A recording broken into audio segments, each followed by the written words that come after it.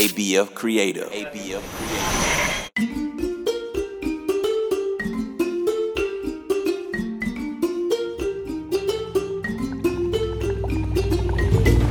Hello, my little ones. My name is Miss Jojo, and you're listening to African Folktales. Hop inside my magical jeep with me as we explore African lands where animals talk and people fly. Are you ready? Get in! Make sure your seatbelt is on. The only thing we want to let loose is your imagination.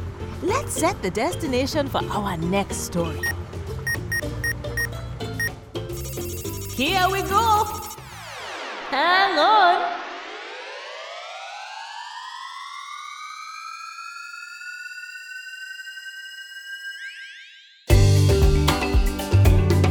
Today, our magic jeep takes us deep into the night. We go into the sky and follow the story of lightning and the thunder. Make sure to listen closely for the bell. The bell will ring when I say the magic word of the story. Listen all the way to the end to discover if you guessed the magic word right. A long, long time ago, the thunder and lightning lived on the earth with all the other people. But the king made them live at the far end of the town, as far as possible from other people's houses. The thunder was an old mother sheep, and the lightning was her son, a ram. Whenever the lightning got angry, he used to burn houses and knock down trees. He even did damage on the farms and sometimes hurt people. Whenever the lightning did these things, his mother, the thunder, used to call out to him in a very loud voice to stop and not to do any more damage. But the lightning did not care in the least for what his mother said. And when he was in a bad mood, he used to do a lot of damage. The people of the land could not take it anymore, and they all complained to the king. So the king made a special order that the thunder and her son, the lightning, should leave the town and live in the far bush. This did not do much good, as when the lightning got angry, he still burnt the forest. And the flames sometimes spread to the farms and burnt them to a crisp.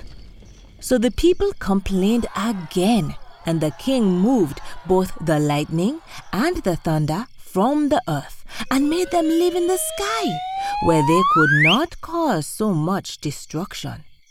Even then, when the lightning is angry, he commits damage as before. But you can hear his mother, the thunder, scolding him and telling him to stop. Sometimes, however, when the mother has gone away some distance from her naughty son, you can still see that he is angry and doing damage. But his mother's voice cannot be heard.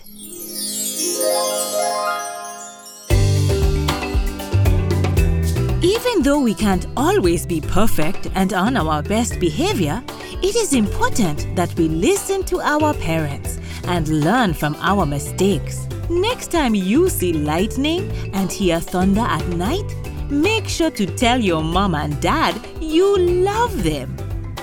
Did you hear the bell? Did you discover the magic word of the story? If you said complained, you are right. Complained is spelled C-O-M-P-L-A-I-N-E-D.